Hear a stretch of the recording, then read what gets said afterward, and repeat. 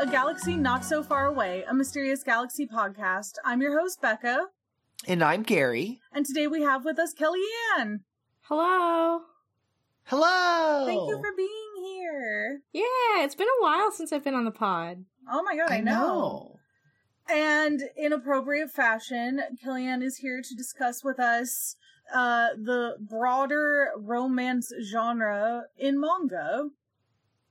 I'm excited. This is two romancy episodes in a row, but I'm excited for this one. We haven't really, we had our manga episode when we first put the section in the store and you started building that out, but I'm excited to, get more niche with it. I mean, we've had one other niche episode when we discussed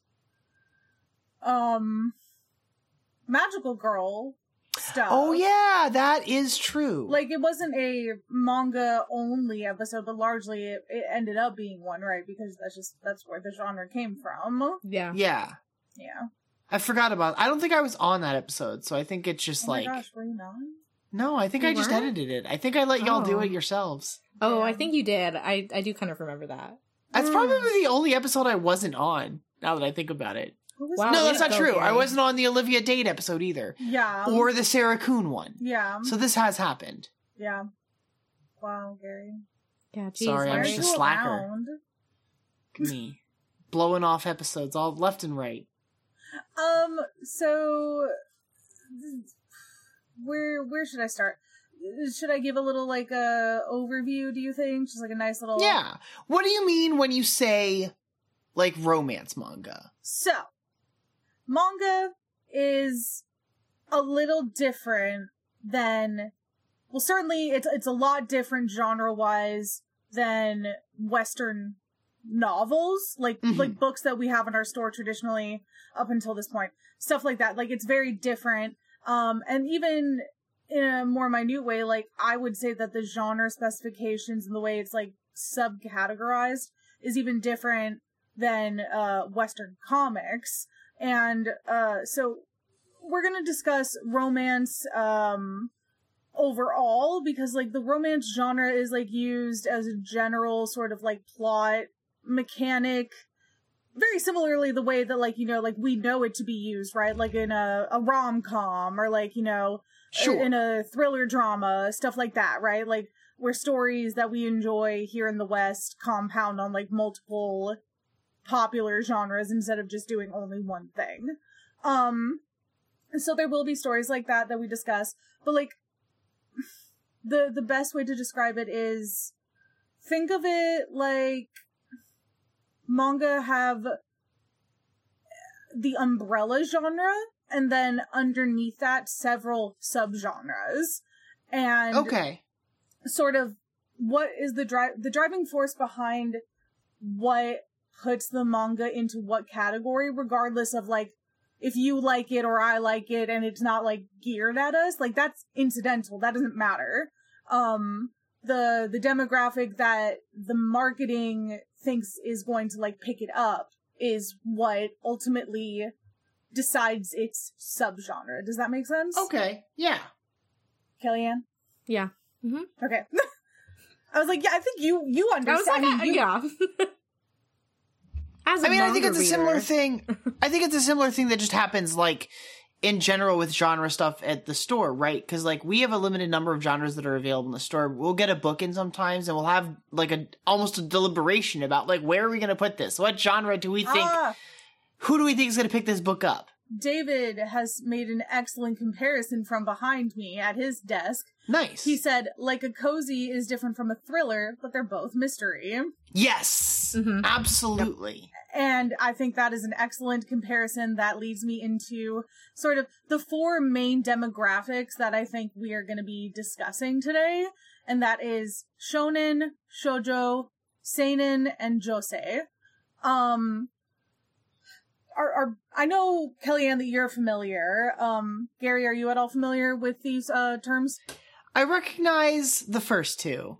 Okay. I don't know the other two. That is not surprising to me because, it makes sense that you would know shonen because Shonen Jump, yeah, is the most popular publication from Japan over here. I mean, yeah, we've talked about yeah. Shonen Jump and like the app that we're both subscribed to at this point. And I'm sure that you have like retained in your subconscious Shoujo Beat, which was the companion manga comic magazine that was published for a long time, but they don't make it anymore, and I hate that they don't make it. I have one from 2006 on my bookshelf. It was the original run of Nana. Like, I'm just saying that. That's incredible. I have so many like old mangas from Shoujo Beat still. Just gosh. Yeah. So shonen and shoujo are for teens and like children typically. It's going to be under 18 demographic most of the time that they're going for. And again, like I want to specify, and I will specify over and over, that's like the majority, right? Like that is what their target audience is. Obviously, all of us here have books in these categories that we've read or are currently reading and enjoy. So it's not like it's odd, right? Like these books are interesting across the board. So I would say for those of you listening who maybe aren't familiar or don't read manga, don't be deterred by the subgenre that the book falls into if the plot is something that you're interested in. I say give it a chance, you know? I think, again, this is just something that we see in publication in general anyway, right? Because, like, the biggest consumers of young adult novels in our store are adults. That's just how it goes. Like, it's just, you know, people who've been through these experiences are now looking back and being like, you know, identifying with those stories. Right, I mean, and like, it makes sense because we have, like, an insight, like a foresight into sort of, like, why the characters are struggling with the things that they do, blah, blah, blah.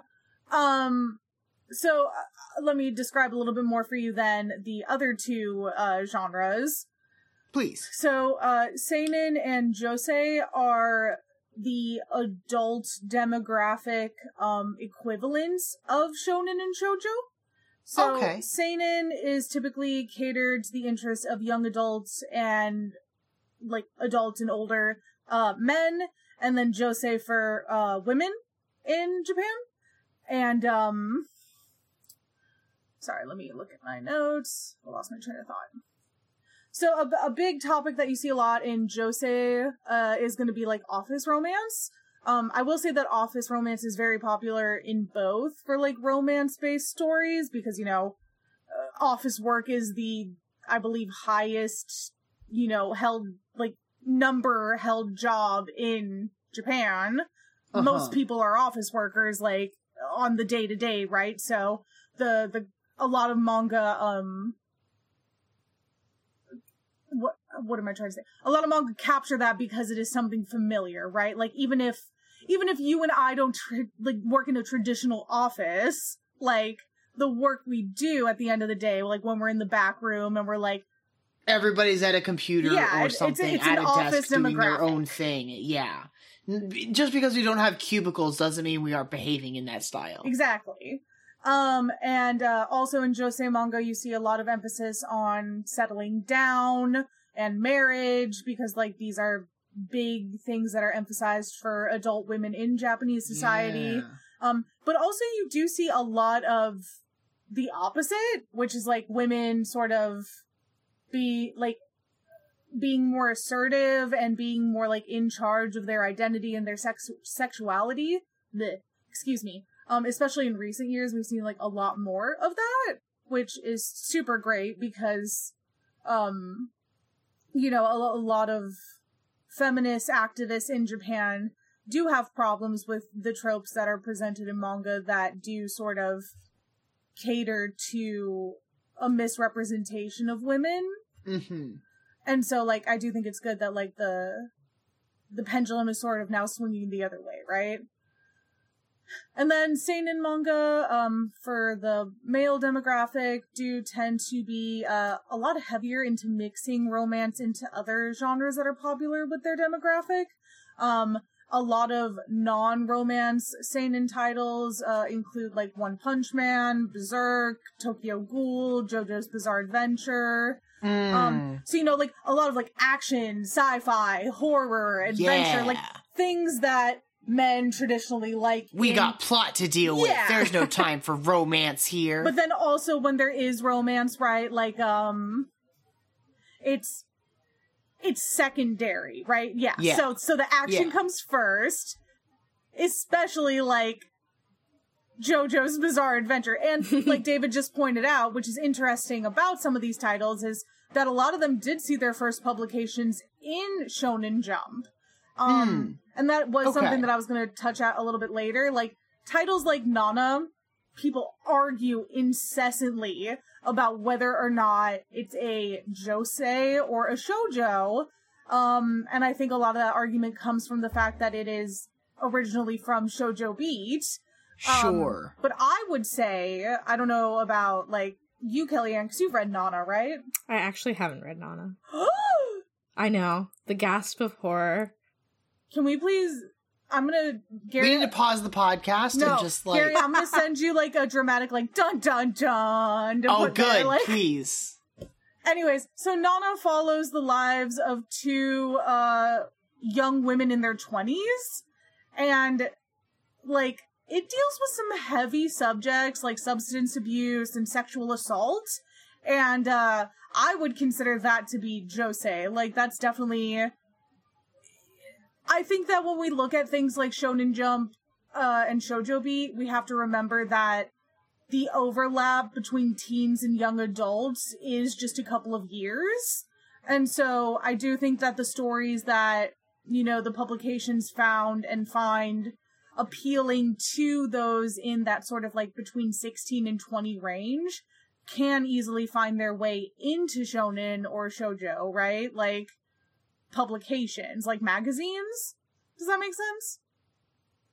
Yeah, that makes sense. I mean, especially because it's like the phenomenon that like Gary was just talking about of, I think most people are familiar with shonen and shoujo and like those terms as subgenres, whereas if they get even though the categorization of like seinen versus josei is more accurate, it's not as common knowledge.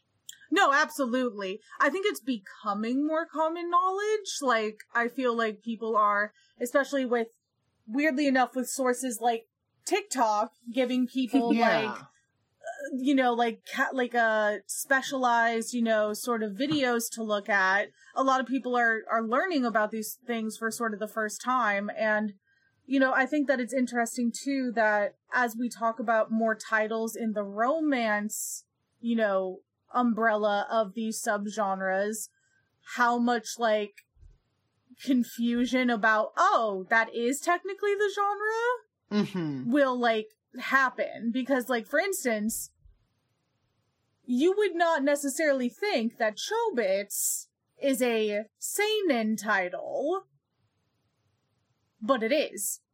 Okay. Are both of you familiar? I'm not familiar with Chobits. I'm looking it up right now. I will send you... I have this up on my... It is a really interesting book.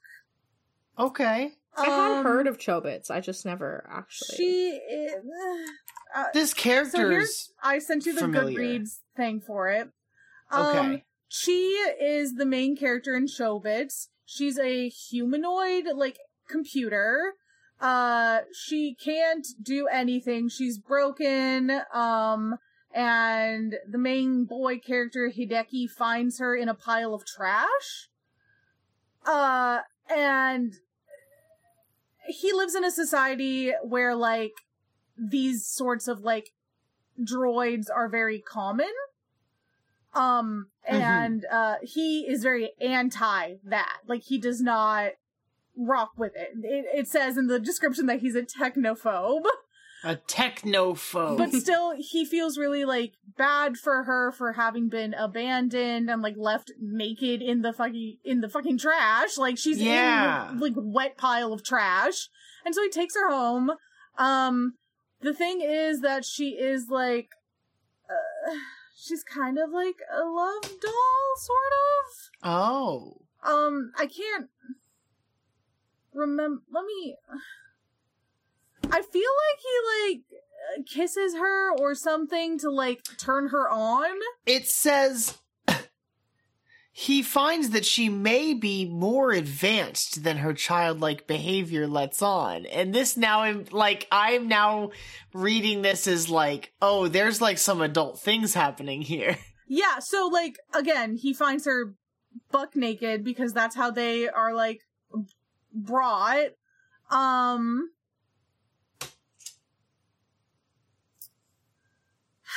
The thing is, a lot of these books in the seinen category, right, they have some problematic elements, and they have some, in the beginning, you know, a little more questionable, like, jokes and stuff. But if you, like, dig in and sort of, like, you know, sit through some of the bullshit, a lot of these series end up being really worth it. Like, I've heard a lot of people say that the character development in Chobits and sort of, like, different things about, like, the commentary on, like, technology in Japan and, like, the advancement of it and sort of, like, what does that mean for things like the sex industry? Like, it is an interesting topic, and, like, I think it's just so unfortunate, you know, that sometimes you gotta wade through the less savory stuff. Yeah.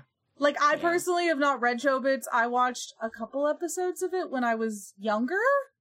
Because it was, you know, like one of those pretty anime shows that everybody, like, had pictures of on their, like, MySpace. And I was like, what's this?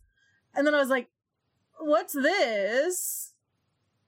And I think that it's because at the end of the day, for us in the West, like, a lot of her character archetype ends up being what we would call manic pixie dream girl. Okay. Because, like, you know, like, she's an abandoned quote-unquote woman that's been, like, left for dead. And then, like, she has this quirky personality unlike the other droids. And, like, she's not like other girl robots. And he hates robots. But this one has boobs and smiles at him. So he likes this robot. Sure. And so, yeah, I mean, I feel like this is a story I've seen a lot. Yeah. I think that's just common for, like, a lot of... I think that's a huge barrier sometimes in trying to get other people into manga or anime, is that, like, there's a certain amount of, like, to us it's, like, ridiculous or over the top, but it's not for, like, the genre that it's in.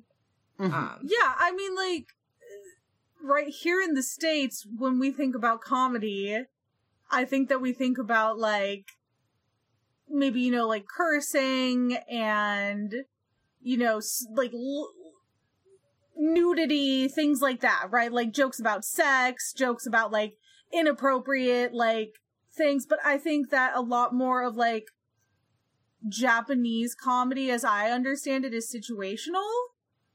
Yeah. And so, like, to us, we're like, whoa, these are, like, a lot of unnecessary, like, perverted moments that are happening in this, like, thing that I'm consuming. And, you know, the argument has been made from the other point of view, like, from the Japanese side of things, that, like, well, it's just, like, that's funny here. That's what sells. Yeah, there's definitely, like, a cultural, especially with things like comedy. Maybe with romance too, I don't know. Like, I feel like when you get into like emotional aspects of being, they're going to be really different depending on the culture that the story is coming from. Because we all relate to things different. Yeah, so a huge thing that you see in a lot of romance stories, and I feel like, Kellyanne, you will agree and attest to this as well, in shoujo and josei, not so much josei, but like shonen, shoujo, and seinen specifically, I see it the most, is like this sort of like coerced consent thing, or like like there's a lack of consent in a lot of moments, right? Yeah. Like things happen, like, you know, guy grabs the girl and she's like, get away from me, and he kisses her and everyone's like, oh, the romance of it all. Like, man, I could think of a ton of movies and TV shows that I've seen that in Western stuff too. Kellyanne, do you have like a good example? It's that one TikTok trend that, what is it called? It's literally that. It's just like the TikTok trend where you like do the thing where it's like Are you talking about Kabe Dawn? Yeah, it's like that. So I would say that. I mean, I think that Kabe Dawn is pretty. Oh well, no, I guess it's not innocent because it literally. I don't think it's innocent. No, so Kabe means wall and Dawn means bang. So it does refer to the action of slapping or hitting a wall fiercely. And typically it is like above or next to the head of the person you are interested in. I can see the pose in my head. Or like hands on like either side of their head against the like, and it's like very like, you know, it's like a gasp moment and like it's over dramatic and like, you know, I think. Right, like, it's designed to make your heart flutter. It's designed to be an over-the-top dramatic moment. Like, I remember to this day, like, the original Fruits Basket manga scene when Kyo hits the wall over Toru's head. You know what I'm talking about, no, right? I know exactly what you're talking about. Oh my god, it is just such an intense moment. And, like, this trope is such a, like, staple in the anime and manga world that now we see things like in Wotakoi, a popular josei romance that we carry in store. There is a scene where the two male characters have, like, a Kabe Dawn moment for the comedy of it. Like, and so I think, right, like, it's funny. Like, it's cute, but it's ultimately, like, it's meant to be funny. Yeah, and like, I think that's, like, a good example of, like, this fairly innocuous thing that's, like, I don't think that happens a lot in, like, Western romance stories. That is kind of just, it's like you said, it's so common that it's become a comedic point in Wotakoi. Yeah, like, for sure, like, there have been times where it's done seriously, right? Like, the Kyo scene is a serious scene. It's 100% like, serious. It's because another guy is hitting on Toru, and he's trying to, like, assert dominance in the moment, right? And be like, this is my woman. And, like... What? That's totally what he's doing. That's exactly what happened. I'm just laughing because I love Fruits Basket, and I read it when I was very young, and I fell for that 100%. I mean, also speaking about Fruits Basket, like, it is one of my favorite series of all time, but, like, I'm sorry, Rin and, Haru are cousins.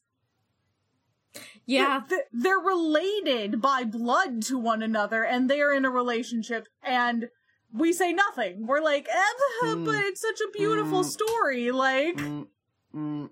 Gary's short-circuiting. I know that it's hard for you to hear that, Gary, right? But...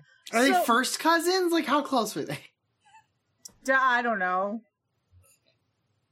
I couldn't possibly answer that question. They don't give us a genealogy test in the manga. That's fair. They're just like, yeah, everyone in the Soma family, and they have the last name Soma. Oh my god, okay. Well, but all right. I want you to remember this.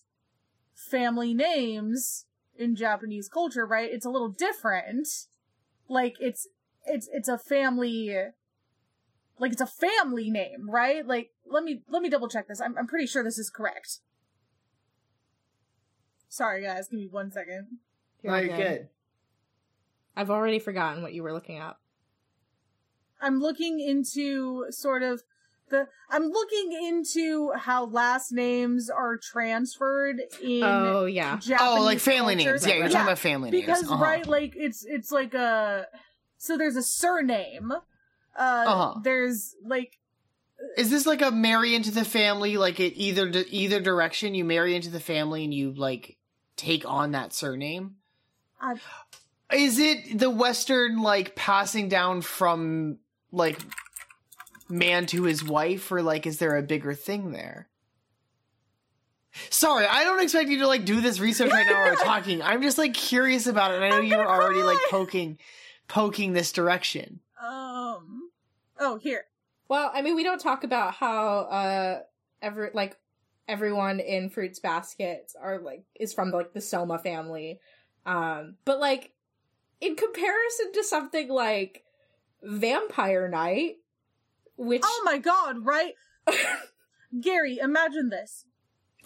You are reading a book, and in this book, there's a couple being set up, and like they are dating now. Canonically, like they're dating. They're oh, precious, adorable, and you love it. You're like, oh, I'm so glad this is happening. What a good couple! And then you find out at the very end of the story, at the very, very end, that they're brother and sister. Oh, it's Star Wars. No, but like, But it's more of a... Star Wars is not a romance, but like... It's like if Star Wars had only focused on Luke and Leia developing their relationship and also they were vampires. You know, I don't want to also make this about Star Wars. We were talking about the like... I mean, there's Star Wars manga. We can talk about it a little bit. There are Star Wars manga. We were talking about... There's not any romance ones because they're cowards. Sort of like aggressive, like hitting the wall, like closeness... Yes. Yes. I feel like Empire Strikes Back is full of that with Han and Leia. Like, not a specific, like, motion, but just, like, that, like, energy that, like... Doesn't it literally happen between Rey and, Kylo? Almost certainly. Almost certainly. I feel like it does. It does in my brain.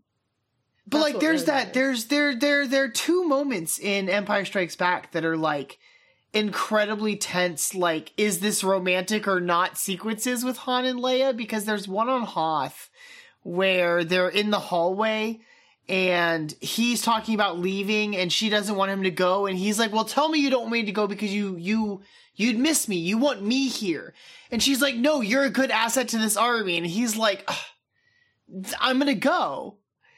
And then there's the scene later when they're on the Millennium Falcon after he's rescued her and pulled her off Hoth. And he's like, she's been trying to like fix something on the ship and he's like rubbing her hands, like cleaning her fingers. And there's that tension of like, don't touch me like that. This is what she is.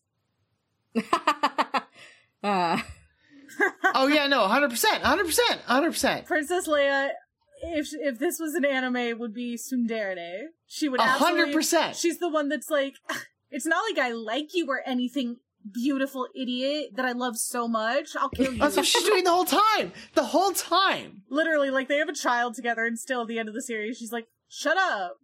Ugly. No, but yeah, no, I think it's totally fair to bring that up because it gives a good example of like, yeah, that is like, it is a dynamic that is used in Western stuff, just it's brought differently.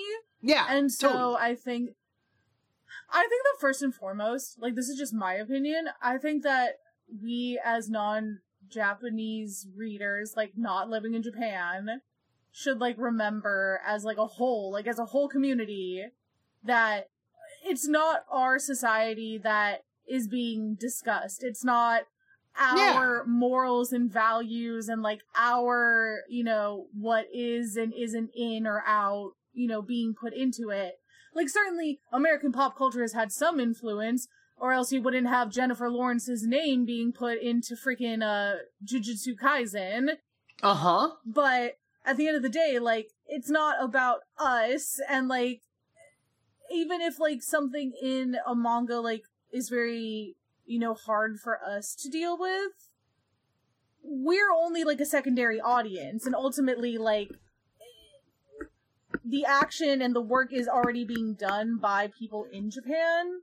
So I just think it's important to like, I think that people just take it too far sometimes, you know, like they want to like freak out and demonize things, and I think that like we have to remember that like it's different here than it is there. Sure. That is my ultimate point. However, However, I think you're right. I do want to point out that you should always do your research, because, like, for instance, we will never carry Rurouni Kenshin in store because the creator was a pedophile. Yikes. And, like, was, like, convicted as such, if my memory serves correctly. Yikes. Yep. It happened in 2018. And so, like, I think it's important to just, you know, do your research and find out what you can.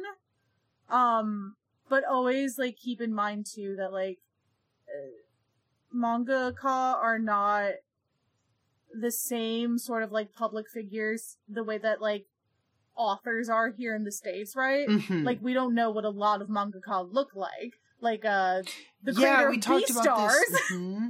Mm-hmm. Yeah, who always wears the chicken mask. Yeah. I want to talk about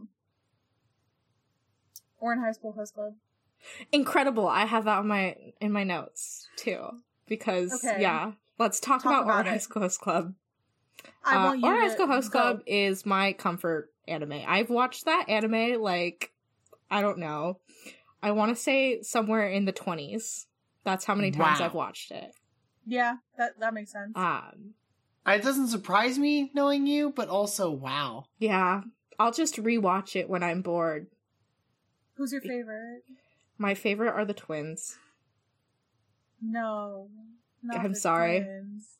It's the twins. I was like, maybe we can avoid talking about the twins. No, we can't because they're my favorite.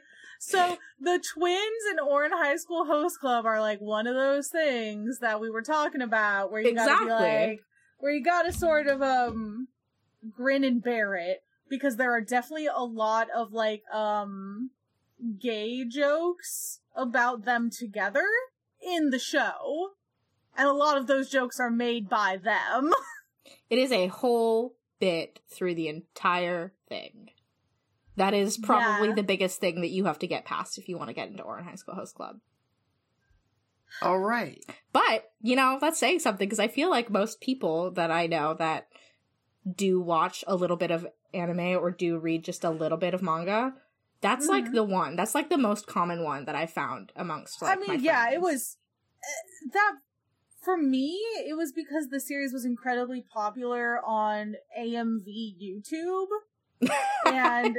Yeah. I was an AMV maker when I was, like, a young teen. Wow, this does not surprise me. Yeah, I was going to say, Becca, do you want to talk about your AMV? I know. I think Becca has talked about it before. I mean, I had a very small streak of fame, and then the FCC was like, no, shut down your account. Just kidding, I don't know if it was the FCC, but I did get shut down for, like, copyright infringement or whatever. Whatever. There's a small part of me that just, like, kind of hopes that at some point in the distant past, I saw something you made. Most certainly. I did a lot of Naruto, Bleach. Oh, I almost certainly saw something you made. I did a lot of Bleach. I was really, but here's the thing. You probably didn't. Because I wasn't making, like, cool, like, fighting AMV. I was making, like, Sasuke and Naruto to Simple and Clean by Utada Hikaru videos. Like, wow! I was, like, sobbing at 3 a.m., like, editing Inuyasha in Sony Vegas at, like, 12 years old. This just reminds me of the conversation Gary Darcy and I had yesterday very briefly about Naruto. Excuse me? Oh, where Darcy was like, I don't know anything about Naruto except for the fact that, according to Tumblr, Sasuke and Naruto are endgame. So I think that's really funny that Becca was like, you know, let me source this before I say it. I was telling Darcy that, like, I think the first episode in which Naruto and Sasuke exchange words in the show, they also kiss. Not intentionally. Okay, but so it does happen. Yeah, the creator of Naruto admitted in an interview that he had been planning to have them, like, together, like Sasuke and Naruto, for it to be like a gay romance. I want that so much more than what the show gave us. But he was like, oh, I could make a shit ton of money making this into I could make this really popular, by making it a shonen that's not focused on that, because it just at the time it wouldn't have, it would not have worked out. Wow, but imagine the micro Naruto Sasuke. If that had been the thing they were pursuing from the start, I don't imagine the show would have been 1,000 episodes, but... I mean, clearly at the end of the day, Sasuke and Naruto have an extremely homoerotic relationship. You cannot Absolutely! deny... They're the whole point of the entire show is the two of them. Have either of you consumed any of Boruto? No. A little bit. Not very much, but... Guys, in the episode where Sasuke comes back to the village after, a mission, he goes to see Naruto before seeing his wife and child, who he hasn't seen in months. Yup. I'm just saying, that is foul of him. But also, I do really love Sasuke and Sakura together, and, there's a really sweet moment in Boruto where he says to his daughter how cute Sakura was as a kid, when they were kids. And I think that's so nice, but also I think it's so funny at the same time, because the entire time they were kids, I was meanwhile when they were kids, Sakura, hi Sasuke, shut up, never speak to me again, don't look at me, disgusting. Yeah, he was such an asshole. He's I literally hate you, you are the worst human being ever, I'm gonna leave. Adult Sasuke really mellowed out. Yeah, it's called the trauma. You're not wrong. But Ouran High School Host Club was just great. I really loved, Takashi. Do you mean Tamaki? No, I guess you would know Mori Senpai. Oh.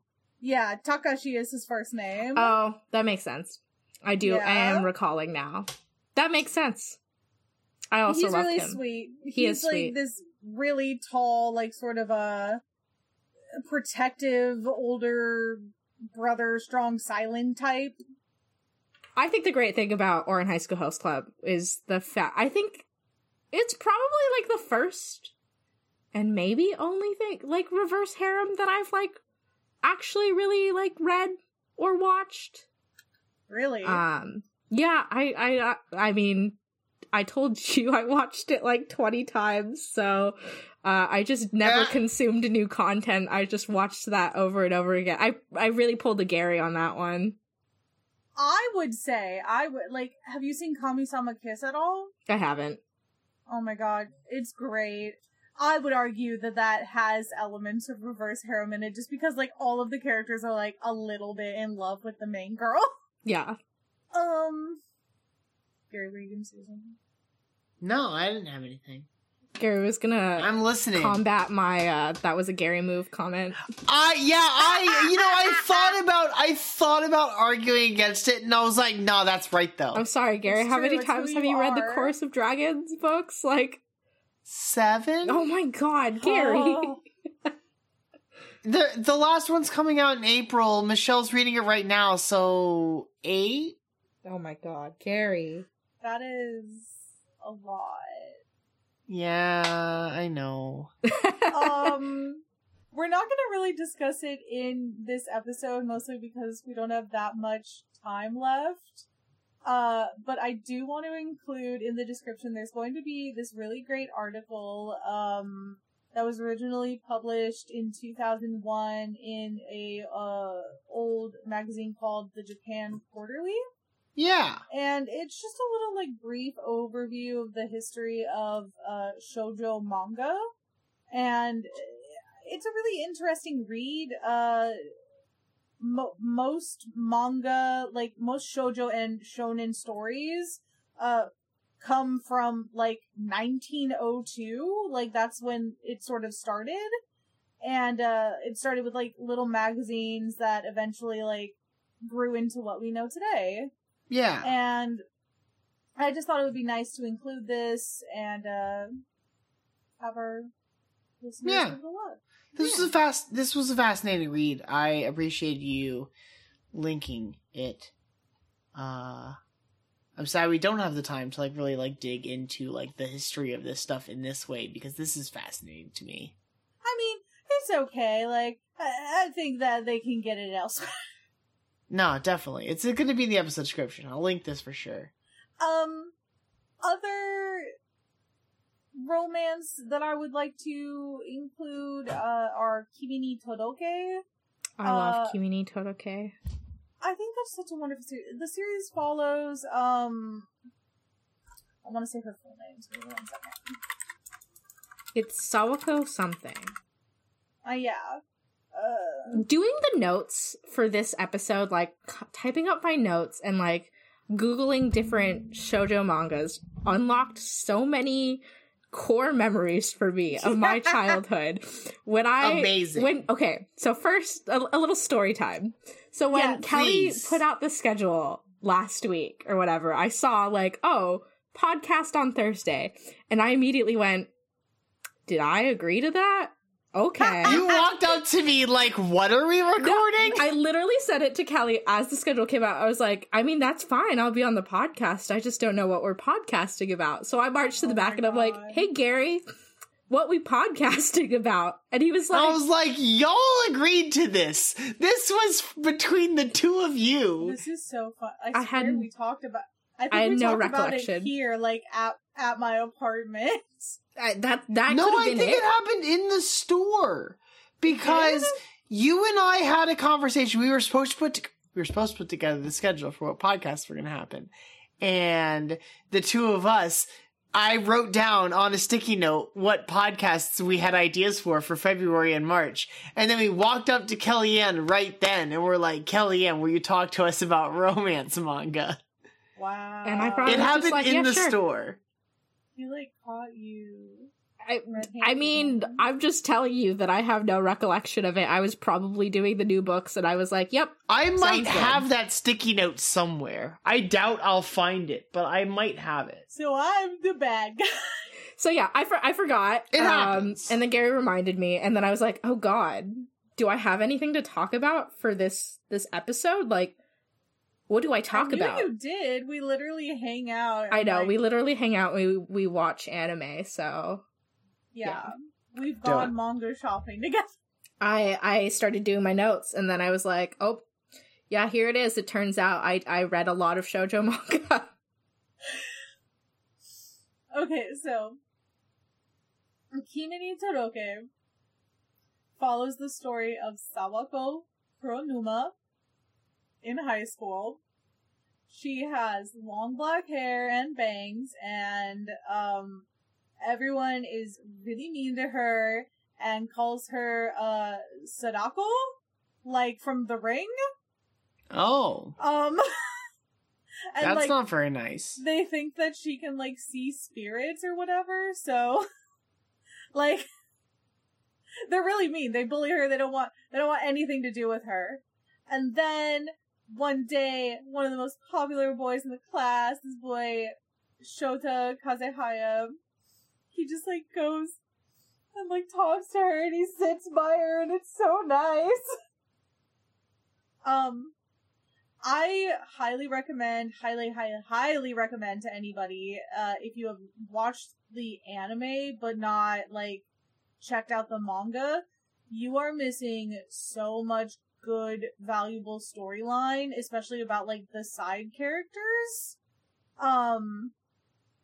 She has, a couple really good friends in the series, Ayane and Chizuru, and they're, two, gyaru, kogal, they're, rough around the edges, they're not necessarily popular, they just kind of hang out the two of them. Because, people think that, in their class that they're, in a gang or whatever. They don't really like them either. And, yeah, it just got a really nice cast. It has that, slice of life feeling, but it isn't a slice of life, if that makes sense. Does that make sense?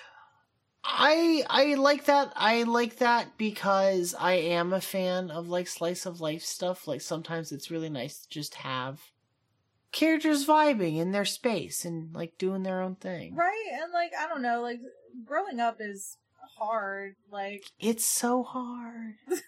Slice of Life is so cute. Actually, Gary, did you know that there is a Haikyuu spinoff? Like a Slice of Life Haikyuu spinoff? Oh, goodness. It's called Haikyuu Boo.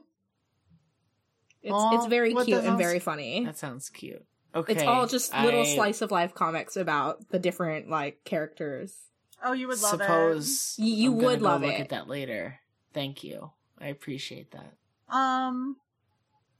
So I don't know what else to say. No, we did it. This was the thing. I feel like I didn't do as good of a job as I could have.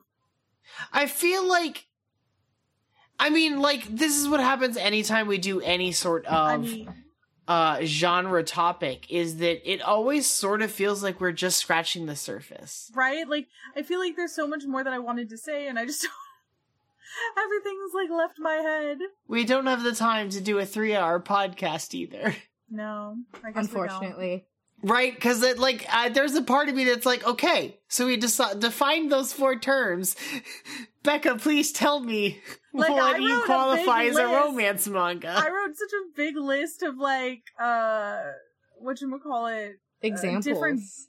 Different examples for each, subgenre. I asked you one question at the start of this episode and we never finished it. We didn't? Just like what you would qualify. I asked you what you would consider a romance manga, and then we talked about like the 4 categorizations of manga, and we got into the weeds. No. Like that's the thing. I think that this is like important when it comes to talking about like identifying genre in general. Anyway, when it comes to like consuming media, because they're so deep and so broad, and like we could do 10 episodes just about like romance manga and always probably be able to mine more stuff to talk about. Literally. Any topic is like that. We don't have the time for that. But like, I appreciate the conversation that we had. I think it was a good... Well, that makes me feel better. I don't know. I just feel bad. No. It's just how it goes. It's just like what happens. Okay. How would I qualify a romance? I think, as long as romance is one of the main elements of the story, then I think it's like it's a romance. I don't know. Sure. Like there was a long time where I feel like a lot of people didn't consider Inuyasha to be a romance. Okay. And I know that might like sound weird, right? Because it's like, well, obviously it's about this high school girl and her relationship with this demon dog man. It's so funny if you don't know anything about Inuyasha. So it's the love story of a 100-plus-year-old dog demon guy and a 15-year-old Japanese schoolgirl from the modern era who falls through a magical well at the shrine that her family owns.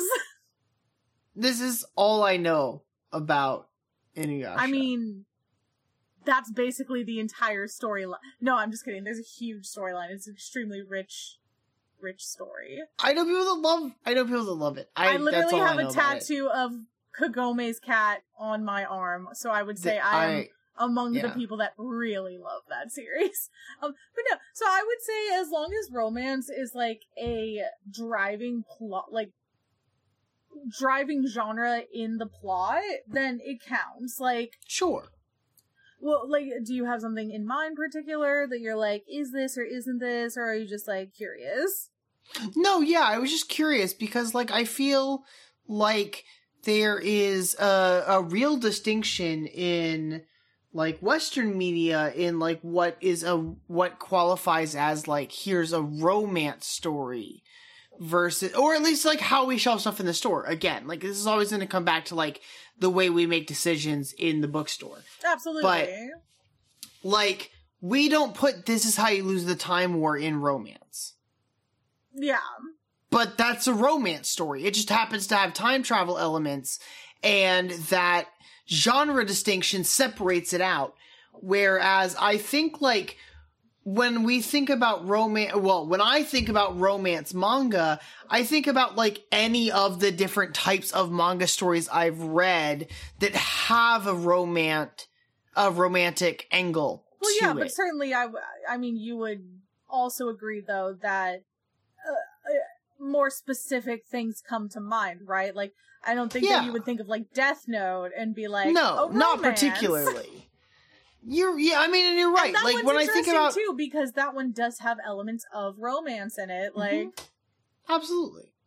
Well, I mean, like, same goes, most of the books that I've read over the time we've done this podcast and that we've talked about on this show have elements of romance in them. And if you want to approach the story in that direction, you can. Like, there are very deep, passionate romances in Chorus of Dragons. There's, like, a really fantastic polyamorous throuple at the core of the story that I love. But we don't talk about that when we talk about Chorus of Dragons because it's fantasy and there's magic and dragons and gods and other things going on.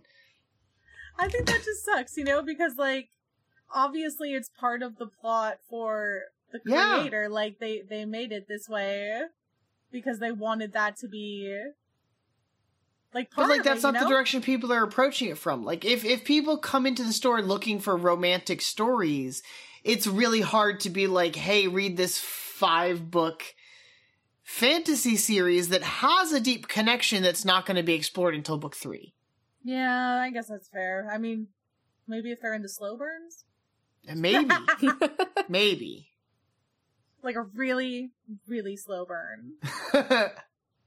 Just how it goes sometimes, I guess. Like it's the end of the candle that you left on all night and forgot about, and then you came home after work the next day. I'm like, it's still going somehow. Slow flame. Slow burn, I mean. Normal pace flame, I guess. I think that about does it for us. Hey, what are you guys reading right now?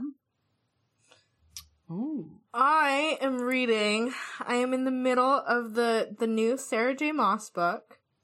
It's very long, guys. How's that? It's very long. It's very Yeah. long. That's all I'll say about that. It is very long. That doesn't sound like an endorsement. I mean, wow. I'm not going to say we don't anything. have to endorse. We don't have to endorse. No, you're every fair. single That's book that fair. we read. You're right. This is I true. worry sometimes about that. Like, I worry if people feel like we won't say if we don't like a book. Okay, so here's the thing. We don't love take Sarah the J. time Maas. to do that on the show. Please. But that book it's too long. It's too long, and I think the thing about Sarah J. Maas's her books is that they're extremely character driven. And let me tell you, this series, the main 2 characters of this series in particular, it's not it for me. They're just not my favorite of her characters, so I get bored really easily. Hey, I get and it. it's like an 800-page book. Yeah, it's enormous. Yeah, I can't do that. But I am also reading the new Sarah Gailey, which is incredible.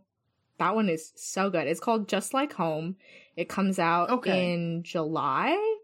And every comp title that they put on this book, I was like, that is a staff pick of mine. It's like, We Have Always Lived in the Castle and Sharp Objects by Gillian Flynn and Mexican Gothic. Wow. It's about the main character. She's going home to, like, take care of her mom who's dying, and she's going back to this house that her dad had built for them, and her dad is this famous serial killer. Oh, no. So it's about her, like, packing up her mom's life and, like, caring for her, and also facing her, like, this love that she had for her dad growing up as a kid, not knowing that he was, like, a serial killer. The real story like that, right? No. Yes? No? 1 second. Oh my God. I do believe that it is based on. I mean, I'm sure that there are. So sorry, I've been watching a lot of true crime stuff lately, so. That's fair. It brought to mind for me, Dennis Rader, BTK, the BTK killer. Oh, yeah, I do. She has a book, right? Yeah, when they came to arrest him she was the one who answered the door. And she talks a lot in her book, and in her interviews she's done for documentaries and stuff about, like, the turmoil of being like, the man that was my father in my brain still is not the man that is the serial killer, because, like, he separated the two. Like, they were two different people. Yeah. And, like, so yeah, it's a super compelling thing for someone to, like, go through, right? I can totally see wanting to, like, use that situation for, like, exploration in a story. Yeah. That's fascinating. I think there's going to be some sort of, like, supernatural element to it as well. Like, it keeps hinting that something is, like, not normal. Part of the plot is, like, she keeps finding notes written in her dad's handwriting around the house as she's cleaning things. Oh. And she's, like, suspecting that it's, like, her mom has had this artist in residence living out in the garden shed, and she, like, immediately thinks, like, oh, it's him doing it to, like, mess with me. And he's like, I have no idea what you're talking about. He's like, why would I just do that? Why would I do that? He said, I don't know what's this going on sounds in fascinating. your life. Yeah. So this Sarah Gailey's, like, really, really good. And then Kelly and I did the Instagram choose our next read, so I'm going to be reading Book of Night by Holly Black soon, because that is what everyone on Instagram picked for us. That's out soon. It's out April 5th, I want to say. So we got a month. Yeah. Yeah, you got some time. That's nice. Not have to do it, like, super fast. Yeah, buddy. What are you guys reading? Gary's reading Chorus of Dragons again. I haven't started yet. I'm probably gonna start Discord of the Discord of Gods this week, so that I can finish it. The problem is, like, at this point, it's March, and the book is out next month, and I know I'm just gonna listen to the audiobook when it comes out, so do I really want to read it again right now before I listen to the audiobook in a month? Because that's happening whether I read it right now or not. Yeah. I mean, you're Gary, so my answer would probably be So yes. yeah, the answer is yes. I'm gonna read Discord of the Gods, and then I'm gonna listen to Discord of the Gods in a month. That's probably what's gonna happen. I'm also very slowly going through Leviathan Awakes, because I just recently binged the entirety of the Expanse series. Nice. Oh, wow. I loved the show. I really like these characters. It's interesting approaching the books now, having, like, some mind, like, I don't know how faithful the show is to the books, so I usually approach this in the other direction, where I read something and then I watch it. Yeah. Yeah. As is valid. And, so I don't know. There are times where, like, I listen to the book and I feel like I'm not paying full attention to it, and I'm like, oh, I know this story. But that's not entirely true. Like, I feel like I'm not giving it the attention it deserves, so I'm really taking my time with it right now. I mean, I think that's fair. I think it's totally fair, and everyone should always read at, like, whatever speed works best for them. Like, I'm still working my way through The Love Con by Sarisa Glass. Yeah, and I'm also still, I think I'm on chapter 36 of Jujutsu Kaisen. Nice. So, like, I'm making progress, but, like, Love it. You know. Yeah. Slow I'm and steady. in this constant state of adding more things to my favorites in the Shonen Jump app and not actually reading them. It's so easy to just be horizontal and read manga on your phone, though. I guess. That's how I read all of JJK in, like, a week. That's how I read all of Haikyuu last year. I don't That's remember fair. what position I was in when I was reading Chainsaw Man. I just remember crying. And regret. And also excitement. I'm about halfway through Chainsaw Incredible. Man. Like, I'm on probably, like, chapter 45 or 50 or something. Oh no, now I'm really the worst. Yeah, you are. Yeah, you're screwed. I think even Michelle has started, and she has children. No, stop that. She has 2 children. Yeah, I have no excuse anymore. What do you mean anymore? What do you mean anymore? I just mean The judge instructs the defendant to answer the question? I just mean that, like, at this point, if everyone else has also found time, Yeah. and I still have not managed to, then maybe that's a me problem. Welcome to a galaxy not so far away where the hard truths are told. Damn. Wasn't expecting this today.